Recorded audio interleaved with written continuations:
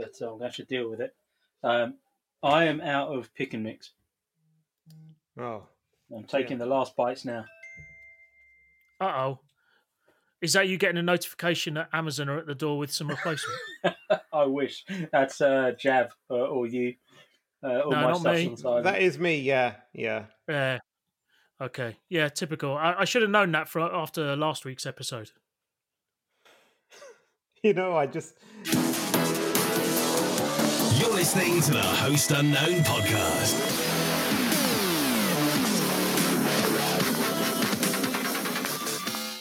Hello, hello, hello. Good morning, good afternoon, good evening, and welcome wherever you may be.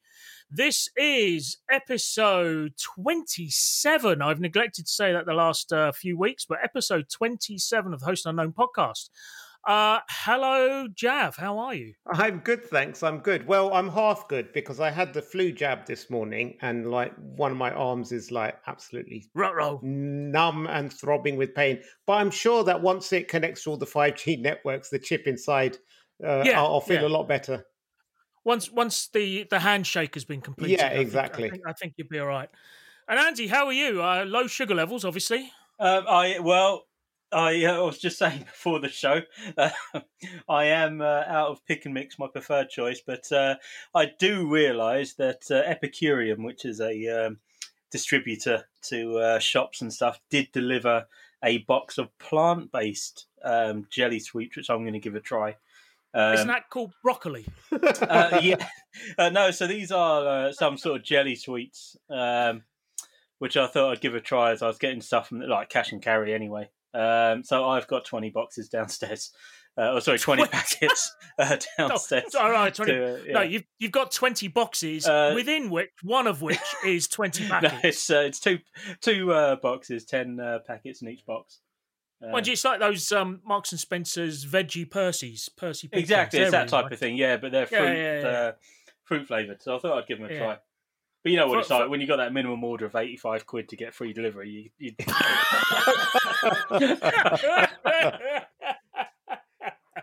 that's a lot of $1.99 bags.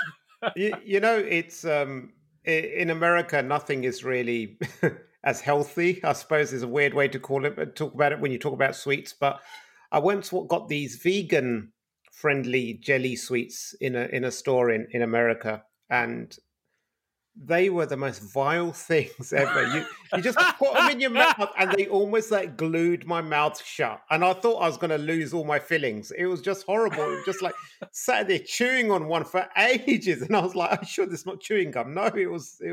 Oh my God, that sounds horrible. Yeah, but anyone that spends time in the US and buys their candy will attest that it is more miss than hit.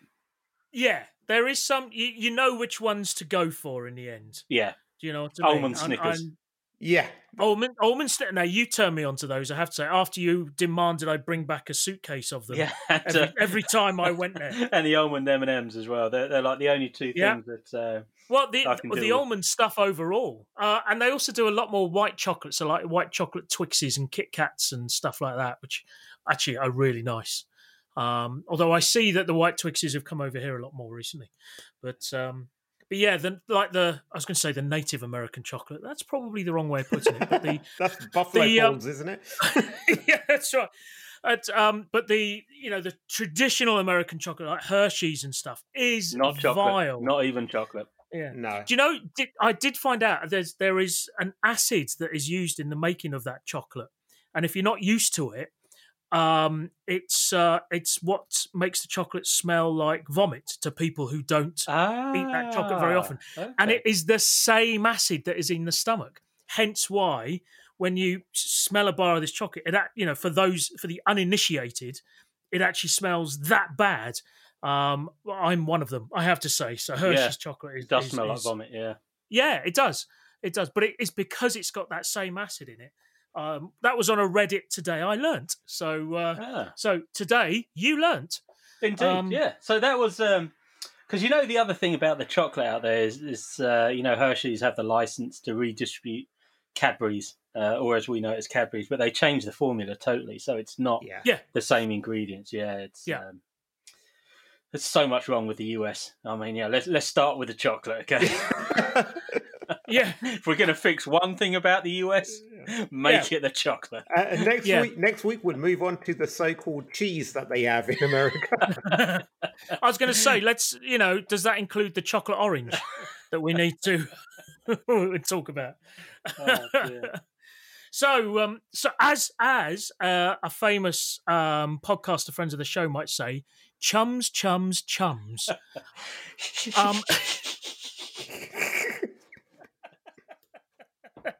Love you, Graham. So apparently there is another host unknown out there. I found this on YouTube. Does that mean we've made it when there are knockoffs out there? Apparently so. So this host unknown is an actual band as opposed to, three fat middle-aged men miming along to some tunes that don't scam properly. But this is an actual band formerly known as Fake Plastic Trees. I'm sorry, you're implying we're not a band? No. Anyway. Show me a boy band in the last 20 years that doesn't lip sync. Boney M. Milli Vanilli. Wait a second. Wait a second. What do you mean lip sync? You guys lip sync? No, I don't lip sync. I just read off the cue cards. Badly. With your eyes darting left and right to read them. Oh my God. That's me just checking for my exit. Yeah. I still remember many years ago you guys taking the piss out of me for singing along. So, sing louder, sing louder. Oh, how can you forget the words? It's like... No, but not only were you not singing, your lips were hardly moving. Yeah, that's why they could just use random shots of you. It didn't make any difference. Anyway, Fake Plastic Trees. Andy's one of those. Speaking of fake plastic trees, Andy's got one of those faces where he'd be accused of having Botox despite not having any. No, that's not filler. It's Haribo. Oh dear. So anyway, Fake Plastic Trees became Host Unknown. They rebranded themselves Host Unknown, and that was earlier this year, February 2019. And where do we stand legally? Well, this is what I think we should ask our viewership. Should we send a cease and desist, or should we actually try and go into like an aggressive acquisition? I mean, I don't know where we go. Let's face it, they've got 11 followers. Well, okay. Are we ready for a battle of that size? I'll just say they outnumber us 11-1. Hang on, yeah, exactly. Because Jav's just going to fold straight away. We know that. Off is the direction in which you should go. I haven't even listened to their music. We need to listen to their music. In fact, I think next week we'll try and get a track of theirs on or something. Well, let's not give them too much, extra views. We should issue YouTube copyright takedown notices saying that we are Host Unknown, and check the age of our account. Yeah. Exactly. Shit happens to us all the time like that, like taking down videos and then them suddenly appearing again. Under a different copyright, I noticed, though. Yeah. There's a scam that went on, like it was, or someone, not scam, they're basically taking advantage of this loophole where if someone issues a copyright strike against you, you have a certain amount of time in which you can contest it or something, and otherwise it goes to you and you start getting the monetization of the video. The revenue. And so there were people who were actively scanning the news to find out whenever a singer would die. And as soon as they kicked the bucket, they would issue a copyright against all of their videos. And for that period of time. For that period of time, before the inheritance and everything gets sorted out or settled, then it becomes really difficult for them to reclaim it. So they were making quite a bit of money that way. Jeez, I hope that loophole was closed. It's YouTube. No, in YouTube, probably not. No. Yeah, exactly. Second only in evilness to Facebook. We're just going out. We're just getting aggressive this week. We're getting aggressive early.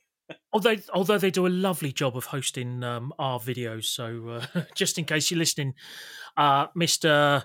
Yankee YouTube, whatever your name is.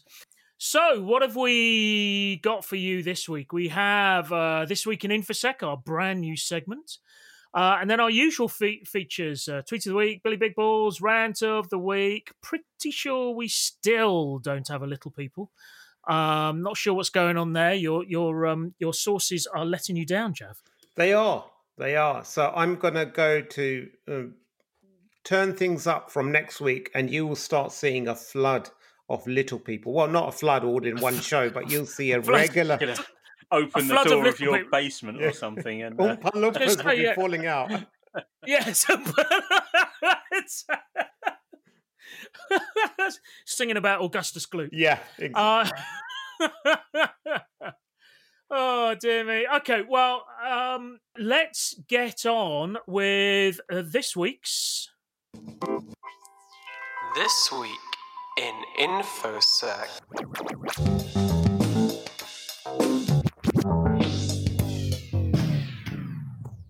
So, This Week in InfoSec is brought to you with content liberated from the Today in InfoSec Twitter account.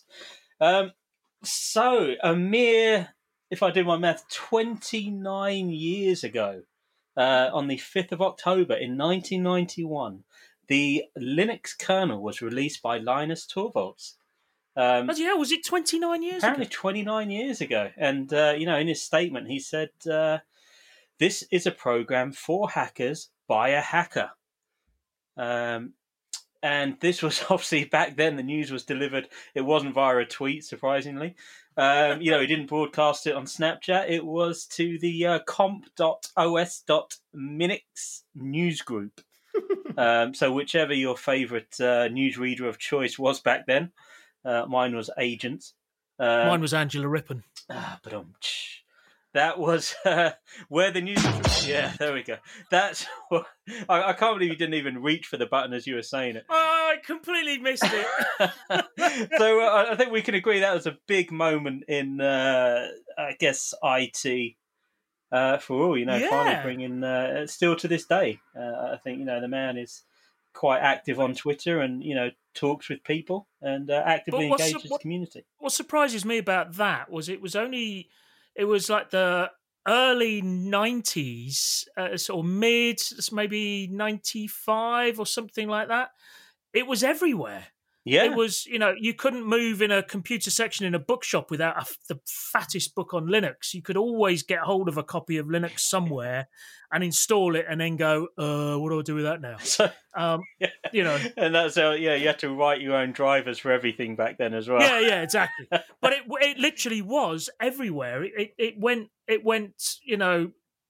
I won't say enterprise level, but it went massive really quickly. Yeah, I remember a couple of the DEF CONs. There were there's a guy who went by the name Jinx, and he always had the store Jinx Hackware, which sort of sold, badges or T-shirts and all that kind of stuff. And very popular on those stores around DEF CON were the badges which said... the manual said install Windows 95 or greater, so I installed Linux. And that was quite common for the community back then. Yeah, exactly. But, I mean, in terms of practicality, it really wasn't as user-friendly as it is today. I thought it was an absolute nightmare. I mean, those scenes in The Matrix where they're looking at those, dripping screens and they're tapping, that's them installing a browser. Yeah, exactly. It's easy. The fact is, but that said, there's such a community. So, I mean, I've got 3 Raspberry Pis running in my house, all running on Raspbian, which is a subset of Linux or whatever the term is. And even I've done some, a little bit of command line stuff and all that sort of stuff in them because they're so well supported. But they're very, very lightweight. Obviously, Raspbian is designed to be lightweight. And yet at the other end of the scale, you've got companies like IBM renting out server farms hosting Linux for, proper enterprise class computing. Yeah. No, good stuff. It's life changing, industry defining. Yeah. So the second one I had this week from the same Today in InfoSec Twitter account was the 4th of October 2005, and this was a funny one, known as the Sammy worm, which was the first self-propagating cross-site scripting worm, which was released onto the then mega popular MySpace by a guy called Sammy Kamkar. So if you recall 15 years ago, it seems like an eternity ago, we had this thing called MySpace, where I think just about everyone was going on to. I didn't have an account. You didn't have an account? Do you know what? It was musicians. They first started going on there, and everyone had the blinks and the music that auto played. And it did go a bit more mainstream, though, after that. It did. And there are still people who have old MySpace accounts. A couple of footballers, funny enough, sort of famously pictures of them when they were younger. But no, they don't actively use it. They just forgot they had them. I was going to say. But this was... so the worm that this guy created, it basically designed it to, self-propagate across MySpace. And so every time, it was relatively harmless, but every time you opened it, it would say, but most of all, Sammy is my hero. And then it would send him a friend request.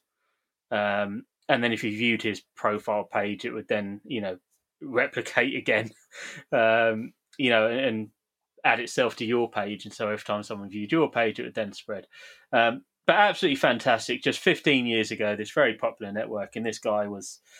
reliving the spirit of Robert Morris, I think, and just sort of really spreading that joy of self-replicating viruses, which we all love. Yeah, love them. Yeah, love them. But we're living in the age of one at the moment. Well, yes. So I know that was 2, and we typically only stick to 2 on this, but I do want to give an honourable mention. And as a friend of mine would say, for shithousery of the highest order. And this was a mere 3 years ago. So think, we're talking about, we've gone 29 years ago, 15 years ago, just 3 years ago. What was happening this week?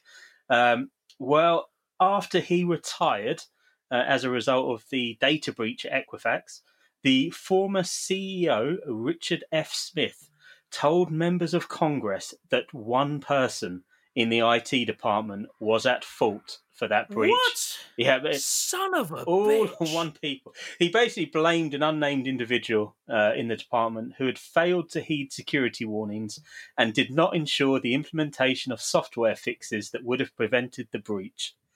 Is the language that was used. So Had nothing to do with the pressure of the job, the desire to get things done on time, the fact that procedures are regularly overlooked. Different gateways to make sure controls were in place, following up. Yeah.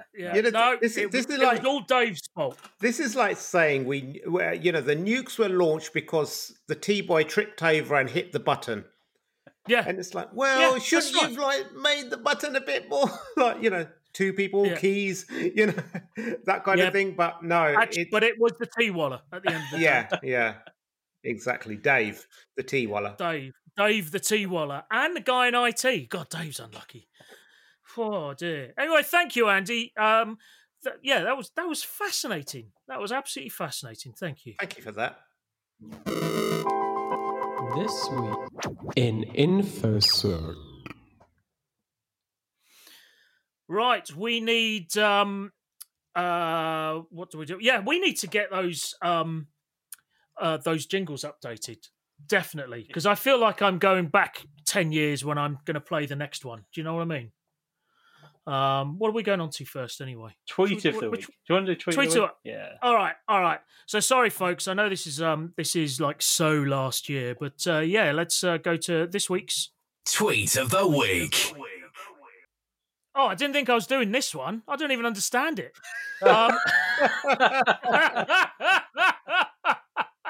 Oh, crap. Did you guys just set me up here?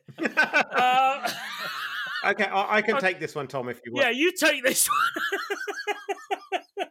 So, I find this just very confusing. I saw this as a tweet. It's a screenshot from the Reddit. tweet. Yeah. that was posted on Twitter. So this is kind of like not a tweet, but I saw it on Twitter, so we call it a tweet of the week.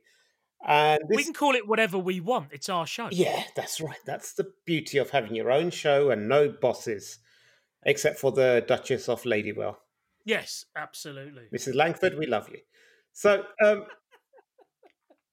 this is someone having a rant against HackerOne, one of the popular bug bounty platforms. And it's not unusual for people to get a bit upset with HackerOne or BugCrowd or what have you. And sometimes they feel that they've got such a great bug, but it's deemed out of scope or information and only. And no doubt there are things that can be ironed out. But this particular gripe starts, and it pulls no punches, like this. HackerOne is a complete and total scam. Okay. They work with James Kettle to distribute Burp Proxy, which has been completely backdoored to relay all high-value discovered vulnerabilities to Portswigger. At which point you are then competing against the clock with a very small team of security professionals and the participating security teams who have access to Burp Proxy's discovered vulnerability feed.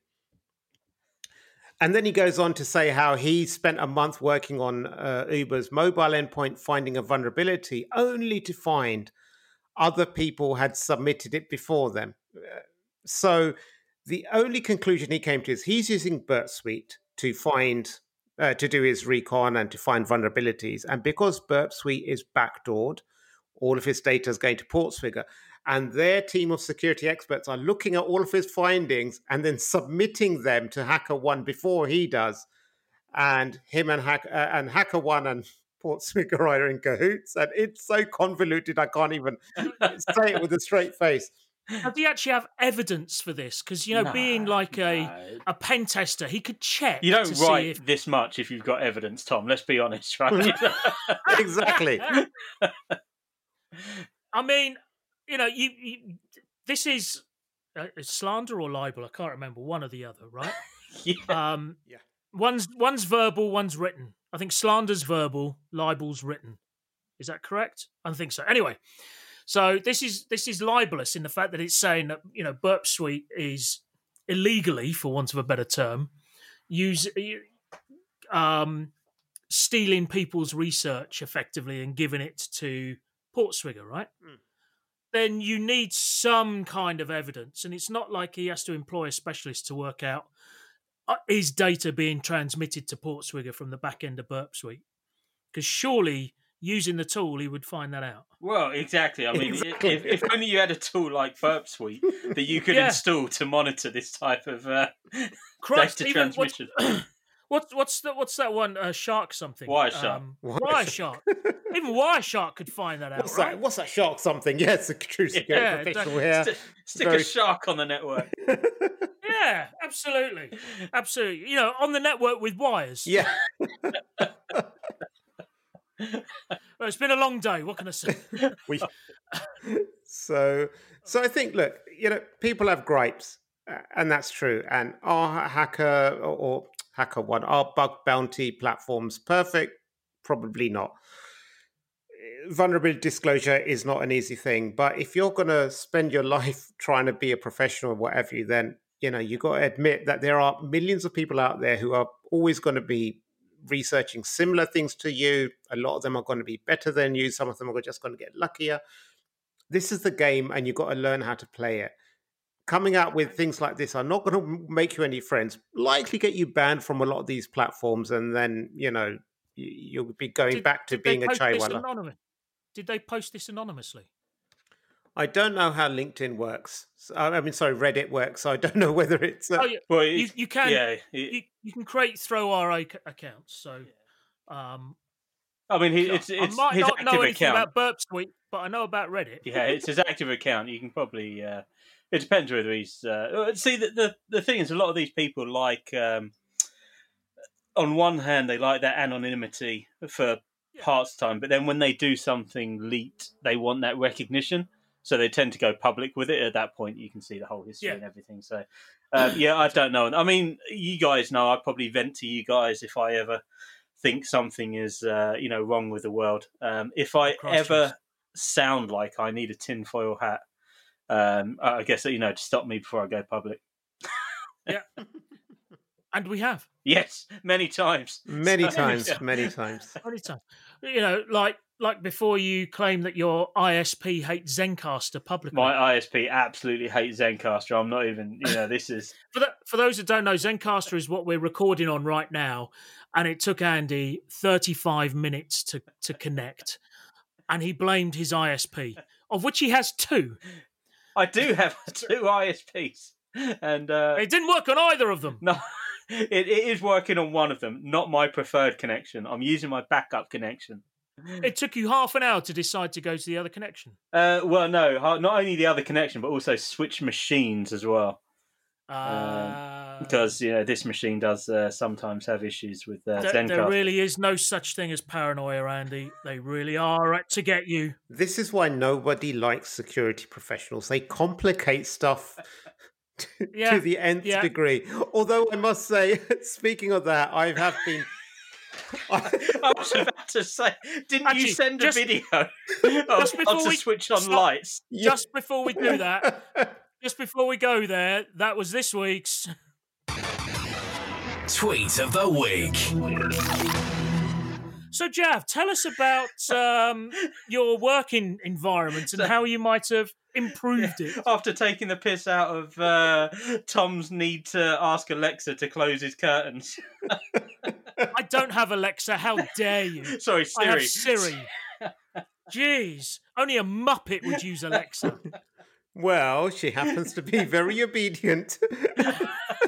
Oh, are you using Alexa, Jav? I am indeed. Figures. Yeah.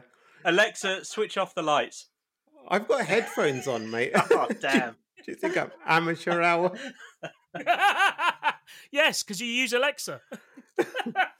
Well, it's so... Anyway, do go on. What have you done, Jav? Oh, nothing. I just I thought there's some value in what you had doing. I mean, obviously, I wouldn't go as far as to automate my bedroom blinds, which are just literally like an arm's reach away from me. But I did at least 3. I do have my office is set up so that there are certain lights positioned for where I'm filming or when I'm on doing a webinar or something like that. So I thought it'd just be easy and convenient to connect them to my smart speaker spying device. So that when I tell it to turn on the lights, it turns on all the lights, everything's framed properly, and I'm good to record, and that's about it. But it is an awful lot of complication because it's a rabbit hole you fall down. You say, hey, I could automate this and I could automate that.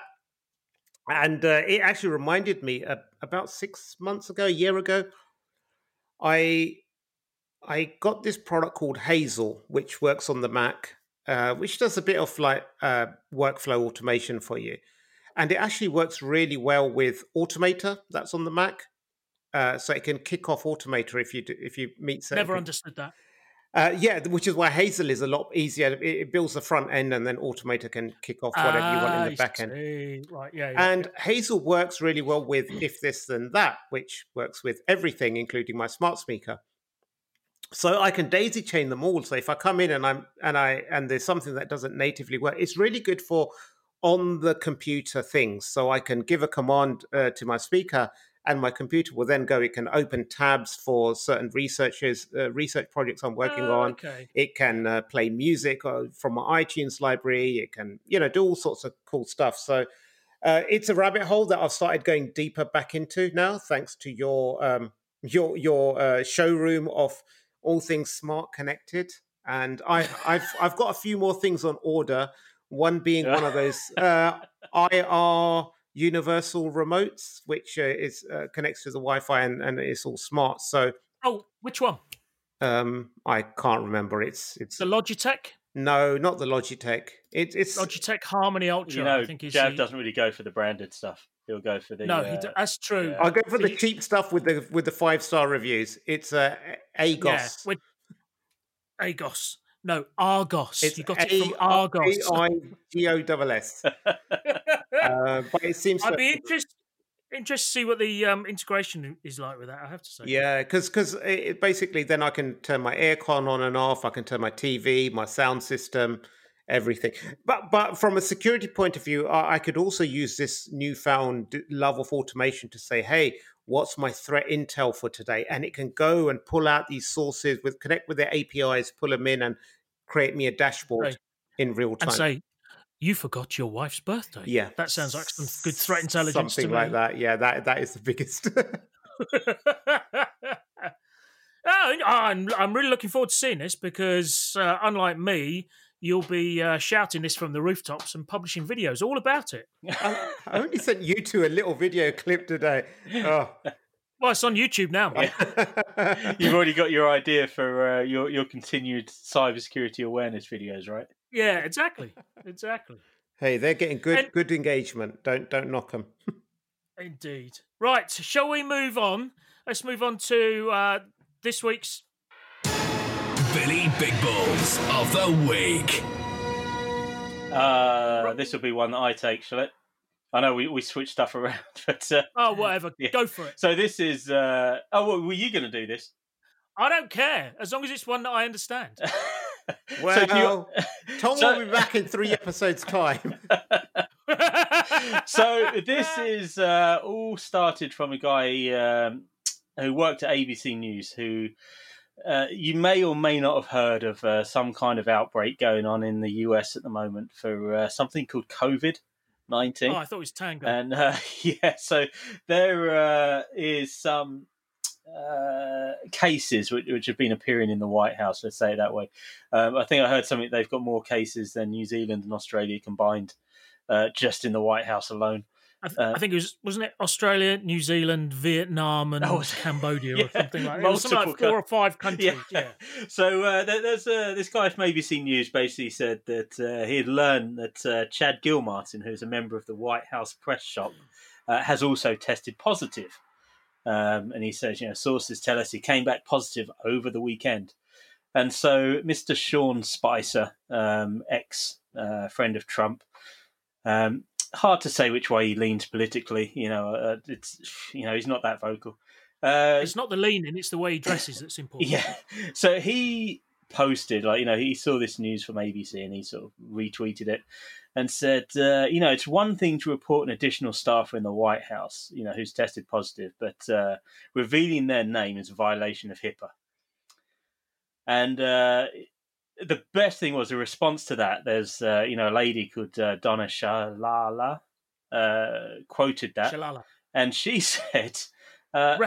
Representative Donna Shalala. She says, that is not how HIPAA works. I should know. I wrote it.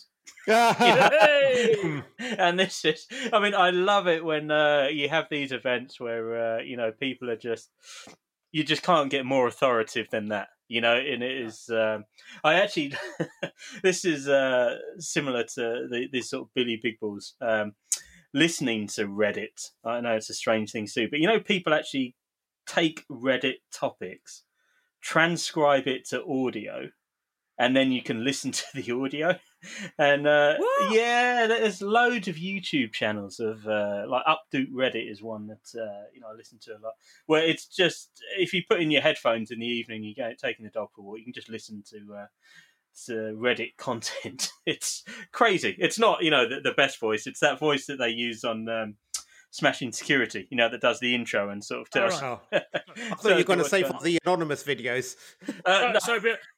I vote for this man's wife as well. Yeah, exactly that one. Yeah, and they do the.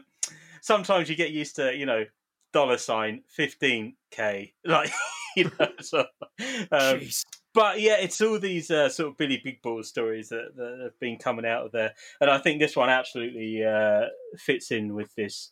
At what time has someone really just sort of like been able to do a mic drop and walk off? So there's 2 things to this. One is Sean Spicer doesn't even know how to spell HIPAA. No. Because he spells it with 2 P's and 1 A rather than 1 P and 2 A's. Yeah. And secondly, quoting regulation to get back at someone or to get out of actually doing something is a guaranteed way of showing that you do not understand what that regulation actually is. Because, remember Sarbanes-Oxley, if you're an American Starbucks, company, yeah. and yes, SOX. So I worked for a company that had to comply to that, and it's quite a heavy requirement, I must admit. It spend a lot of time and effort on it. But then it got to the point where, can I get so-and-so done? No, sorry. Why not? SOX. Yeah. It's like, bullshit. No, that is not true. Show me what. No, sorry. Sarbanes-Oxley, can't do it. And it's the same with any kind of regulation or standard. I've even heard it, ISO 27001 says we can't do it. Yes, you can. I know that you can. It's just a dreadful way or a dreadfully ignorant way of either slamming someone or just avoiding work. And it really annoys me. Yeah. And I used to hear it a lot. Something like this is so good. Yeah, we used to hear it a lot with, sorry, can't do that, data protection. Sorry, can't tell you that, data protection. Yeah. And it's got nothing so to do with frustrating. that. Yeah. Yeah. GDPR, mate, can't do that. Can't film me. It's data protection, mate. I don't give you my permission. You can't film me without my permission in a public space. Copy and paste this onto your Facebook status, and that way Mark Zuckerberg cannot use your information. Yeah. Oh, but see, this is the best thing. You don't even need to do self-replicating worms anymore. You literally just tell people to copy and paste, and they'll do it. Yeah. It's like on Kickstarter. Whenever a project fails, people copy and paste I invoke Kickstarter's terms and conditions whereby such and such.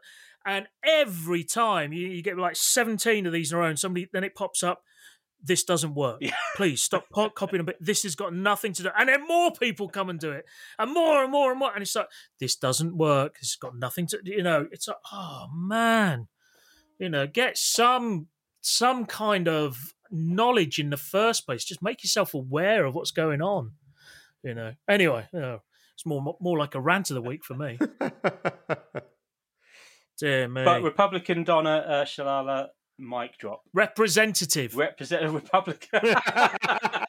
Oops. Representative Donna Shalala, please take a mic drop. You are this Get some basic knowledge. Yeah, you are this week's Billy Big Balls.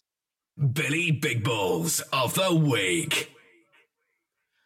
Like it. So, you actually mentioned Kickstarter there. I have never purchased anything off Kickstarter. But Indiegogo I have. And I had something delivered a week ago or maybe a week ago. Oh, yeah. I mean, they're as good and as bad as each other. Of course, yeah. I don't know. I guess I just, everything I've been interested in has been on Indiegogo. Although on Indiegogo, you can sell stuff that you've already produced, if you see what I mean. So people will often start on Kickstarter, get some seed funding, start making the product, and then go on to Indiegogo to sell the product as well whilst they're still building it, as it were. Right, okay. So the rules are slightly different. But anyway, you bought something. I did. How exciting. So it was what is it? while ago, but, they finally came last week. I got stuff from 6 years ago outstanding. So I don't think I'm going to get it. Yeah. So these are translator earbuds. So imagine like the Apple iPods. AirPods that the wireless earpieces that you wear, and then imagine something sort of that Jav would buy as an equivalent alternative to the Apple one. So something a bit, the cheap ones, you mean? A bit chunkier and a bit cheaper. It is those. Normally have a blue light on them or something. Green lights, these ones do. Oh, man, on each that's ear. cheap. Blue light is a sign of quality. But so the whole thing is based around this app called Time Kettle, and it will translate 120 odd different languages, I think they say. So they've got a 30-hour battery life. I've not had to charge them since I got them. 93 languages, 7 of which you can download offline, so you don't need to be connected. Please tell me one of them is Klingon. Sadly not. No, these are actually... well, actually, I've not read the full list, but, they did seem to be, sort of other well-known languages that you may see. You don't want to say real languages. I was very close to... I love Star Trek. But because you can get a degree in Klingon. Yeah, I mean, okay, right. The rest of the world call it Welsh. You know what I mean? It's like... Let's not Let's not oversell it, okay? But I mean, the plan was that this thing will translate in real time whilst people are speaking in a different dialect, and it's a shame that I'm not travelling anywhere at the moment because it is an actual Babel fish. It is, yeah, but yeah, from Hitchhiker's Guide to the Galaxy, almost like a universal translator that they use in Star Trek. Yeah. So doesn't Google's Pixel earbuds also have translation built in, like the Google Translate built into them? I don't know. I never stumbled across a Google ad with Pixel Translate in it. No, I think that you can. I think that was one of their original features. I think oh no, was it Google or was it Samsung? I can't remember. No, I think it was Google with their Pixel phone. They came out with Buds a couple of years ago. I think this is when Apple came out with the Bud, and one of the features they were touting there was that it's integrated with Google Translate, so it uses that backend to translate. But I've never sort of used them. I've never heard of anyone using it. But I on my phone, I've got Google Translate, the app, and that works really well. You can just pass the phone or put it down, and basically you talk through it, and that's pretty good. Same as the iPhone. Actually, you can do that as well. iOS 14 can do loads of languages, can't it? Yeah, that's right. That's right. Yeah. So now it's come built into the phone, but I actually paid for this, a while ago, and I can have it in my ear. Yeah, exactly. And that's cool. I think I'd be really interested if you could get these almost covert and super real time, so it actually doesn't impede. It's not like a big clunky thing you've got in your ear, and it's super real time, like telling you what they're going to say in advance. Yeah, exactly. I mean, like as opposed to real time. I mean, they say real time, but they say it, and then it goes in, and then it translates. There's a bit of a lag, and it's not quite spy stuff. So this one is 95% accuracy between 0.5 and 3 seconds it takes to translate. Have you tried it yet? Not with anyone that speaks a foreign language, no. And does it give you tips on how to look thoughtful or considering during that 3 seconds? No, so I mean, these things are massive. Okay. Like, they may as well be worn over the ear, especially with the bright green light that flashes. I walk down the road at night listening to. I use them as earphones as well. Just in case I come across, some foreign gangsters that are going to mug me, and they start speaking in their native language, and I just need to scroll through, figure out which language it is, and see what they're saying. They're so big and bright they can be used as temporary traffic. Yeah, they are like beacons as I go down. It's. So, are they really? Could you try again? Who was that? What was that? Naming that tune.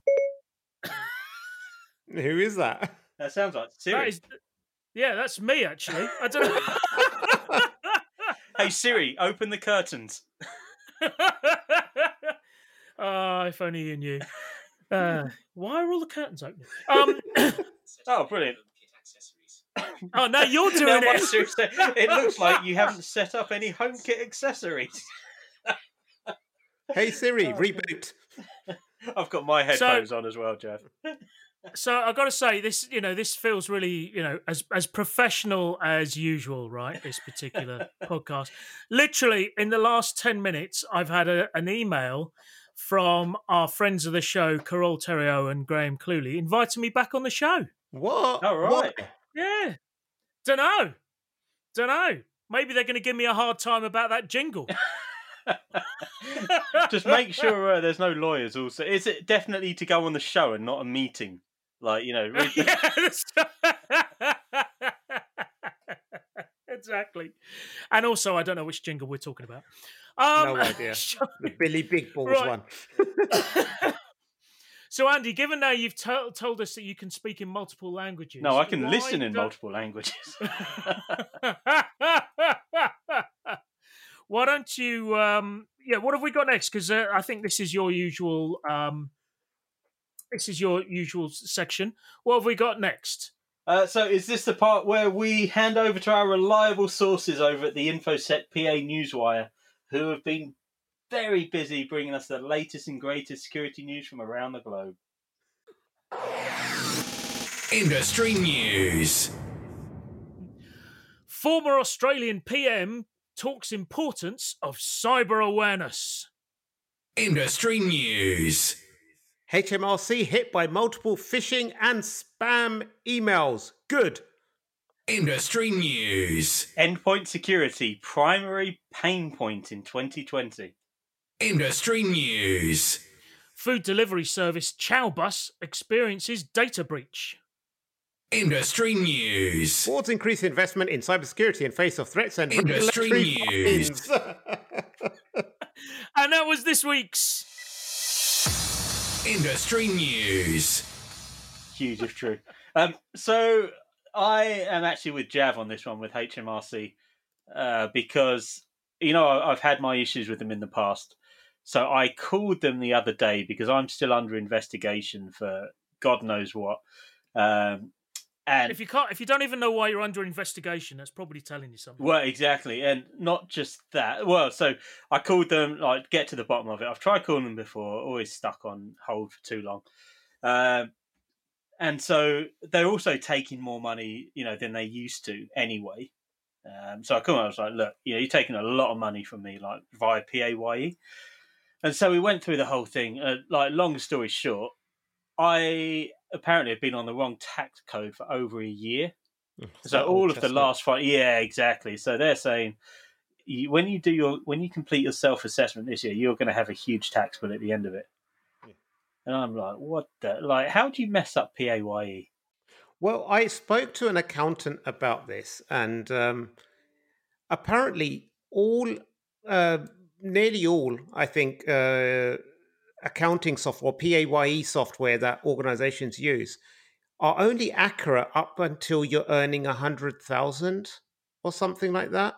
After that, it doesn't automatically update or fix what the salary is. So and this is especially troublesome for people who are under 100,000, but then they get a bonus that takes them over 100,000 a year.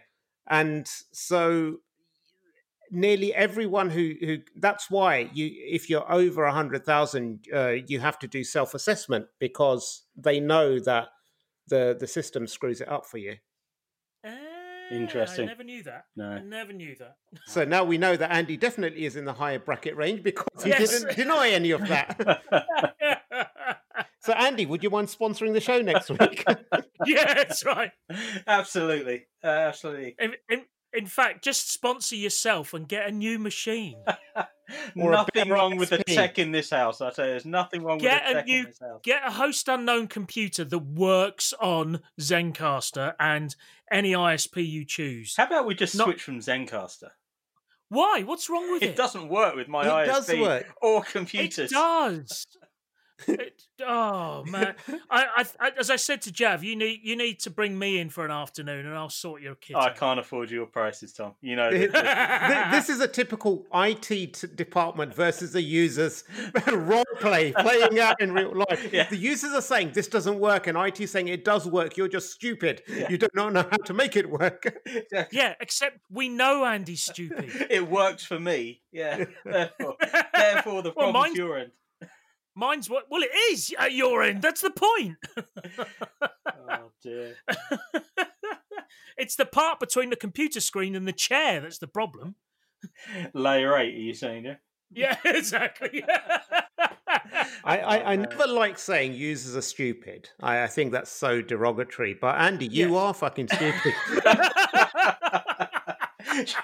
We used to. In this case, we'll make an exception. Yeah. So, do you guys always used to use the old, ID10T error, or PEBCAC, that type of stuff? Yeah. What are those? Well, what's ID10? ID10T. So when you spell it out, it spells out idiot. Like if you use the digits, and obviously you got the PEBCAC, and the other one we used to use was computer user non-technical, which was very common for salespeople. Yeah. Oh dear. The only one Tom was a familiar one was the 80087355. Turn the calculator upside down, right? Exactly.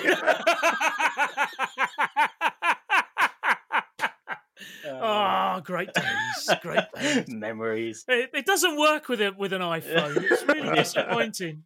Yeah, for the younger generation, calculators were like undocking the calculator app off your phone. Yes. It used to be a physical thing.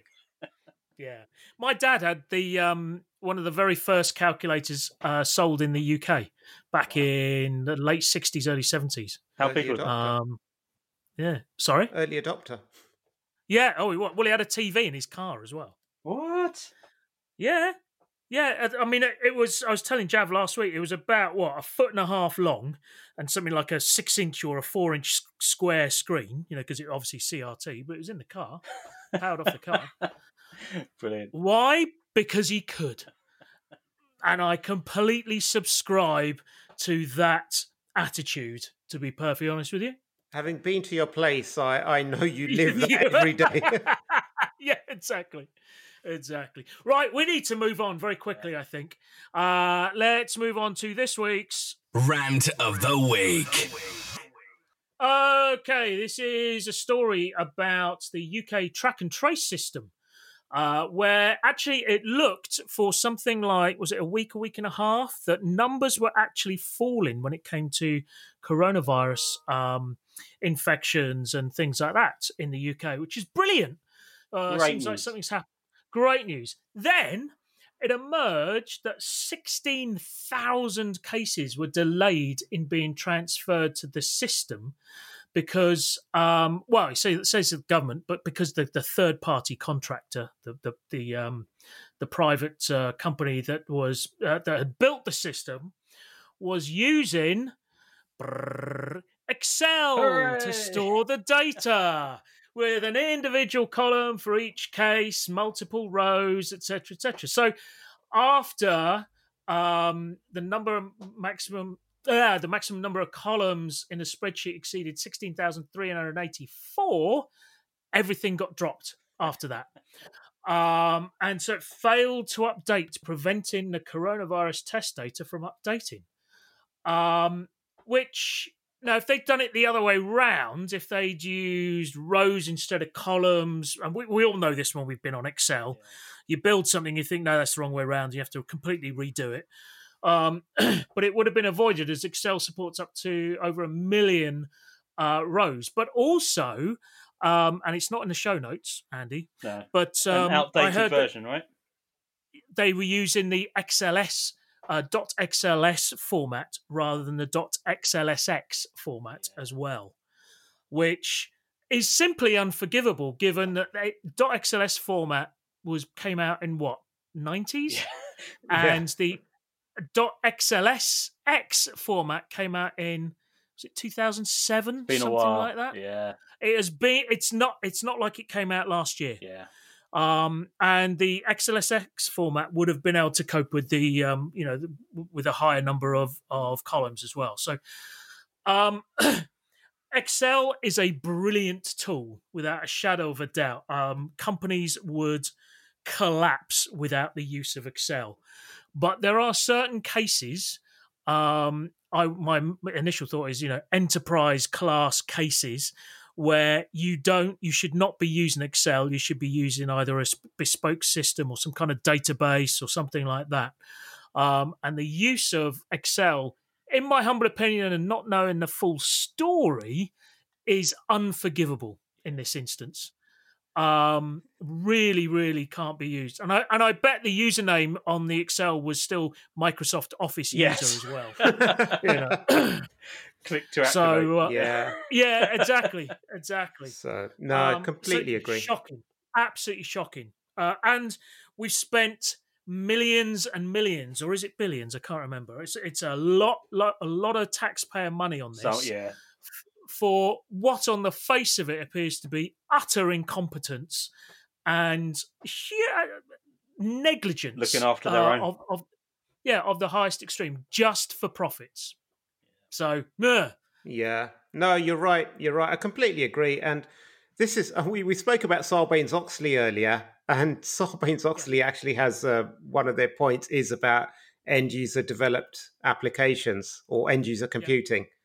And it really does drill into using it. If you do use Excel for major decisions or something that's fundamental to your reporting, then try not to. But if you have to, which a lot of banks still do, I mean, a lot of trading floors, they've built out It's a these valid tool. Frankensteins, but then have controls in place and have checks in place, have your assurance controls in place. I assume, it's not an easy job getting the disparate data from all of these different healthcare, like GPs might report them. You have these testing remote stations set up. You have hospitals; they're all reporting it. I mean, I assume they were might have been sending a CSV file, and it's almost like what we need is something that sits in between that, almost like in the middle, almost like a cloud that they could upload it to. Not like a firmware or a hardware, but like something in the middleware that allows disparate sources to be collated. Maybe we should, I think maybe we could make some money out of that. Yes. TL2 security now proudly develops. Absolutely. Stick 2 fingers up to Excel. But yeah, I just annoys me. And also, it is a security issue as well, because let's face it, it smacks completely into the integrity side of data and availability for that matter. The data you're putting into Excel, there are limitations as to what you can pull out. So if you're assuming that when you do an automatic, import of your Excel table, it's got all of the data in there that you thought you'd put in, and it doesn't, then you've lost the integrity of your data. Well, that's it. I mean, the thing is, when you look at it, what's the purpose of collecting this data? Yeah, it's so that you can present the data as like, how many cases are there? Where are they? So you can save people's lives at the end of the day. But that's pretty much it. That's the key thing. But and if you haven't checked through and said that, does it actually do what it's meant to do? Then, like you said, Tom, it's incompetence of the highest order. Yeah. Annoying. And at what point do you think they realised? Do you think it was like the third day in a row that the cases were 16,384? And they realised that Boris was still in power, so it couldn't possibly be dropping numbers. Maybe the intern who was opening the spreadsheet used to open it and walk away for a cup of tea. It was on the third day. He said to someone, "Why is this note or this pop-up always showing up saying cannot display all the data because it exceeds the number of columns?" You'll never believe the coincidence. Yeah. We've had 16,384 cases every day for the last 3 days. Amazing. Oh, dear. Anyway, that was this week's Rant of the Week. So I'll just add to that, Tom. I know you mentioned I missed out in the show notes that it didn't highlight the fact it was, an old version of Excel. I will just point out I was essentially rickrolled into this one. So this is a link that was in the group chat, and I saw the headline. So I had previously, heard the story, so I guessed what it was about. What I did not realise was that this particular article was from media whore Javad Malik. Oh yes, which is that's right, because there was a quote. Yeah, so this obviously came out at the time because as soon as a story breaks, Jav, what he's like, he's got to be on the scene. So he obviously didn't have all the information, just stuck with the safe quotes. This is your roving reporter. Yeah, stuck with the safe quotes. And is that Siri again? Yeah, it is. I don't even know what I said to activate it. You're probably sitting on the button or something. Siri, close the curtains. Yeah, but you know what? It's you missed the other one that in this week's industry news, the HMRC hit by multiple phishing and scam emails. Was that you as well? I was quoted in that one as well, so I have been busy this week. Man. Funnily enough, that also says, if indeed the government was using Excel to track HMRC cases, COVID cases, whatever, it is a wholly inappropriate use of the tool, said Javad Malik, security awareness advocate at KnowBe4. Evangelist at KnowBe4. Excel is a very good spreadsheet, but it has a spreadsheet. It's not a very good spreadsheet. It's a good tool that uses spreadsheets. Oh, I don't know. Who writes your copy? But it has its limitations, much like me, and in no way ever intended to be used as a database, except by 90% of the world. Oh, excellent. Well, blimey, we've hit the mark almost bang on this week. We've got no time for even any of the backup topics. All the little people. I had a banger off for little people actually up my sleeve. you? But Did you? we've run out of time. Right. It's no good there because I need it on my iPad so we can play it. Anyway, Mr. Javad of the Maliks, thank you very much for your time, effort, contributions today. You're more than welcome. And Mr. Andrew of Agnes, thank you very much, sir. Stay secure, my friends. Stay secure.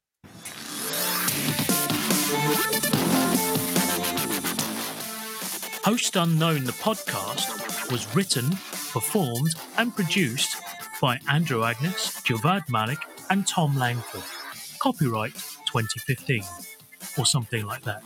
Insert legal agreement here as applicable and binding in your country of residence. We thank you.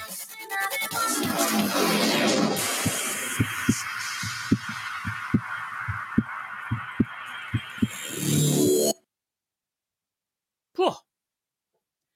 Well, that flew by. It did. You know, when we have less actual content, we speak for a lot longer.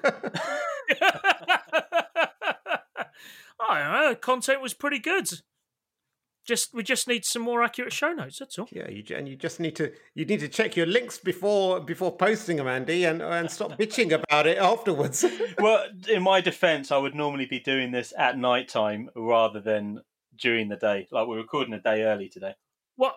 Are you like a vampire or something? I am more productive at night time. Right. Okay. That's what she said.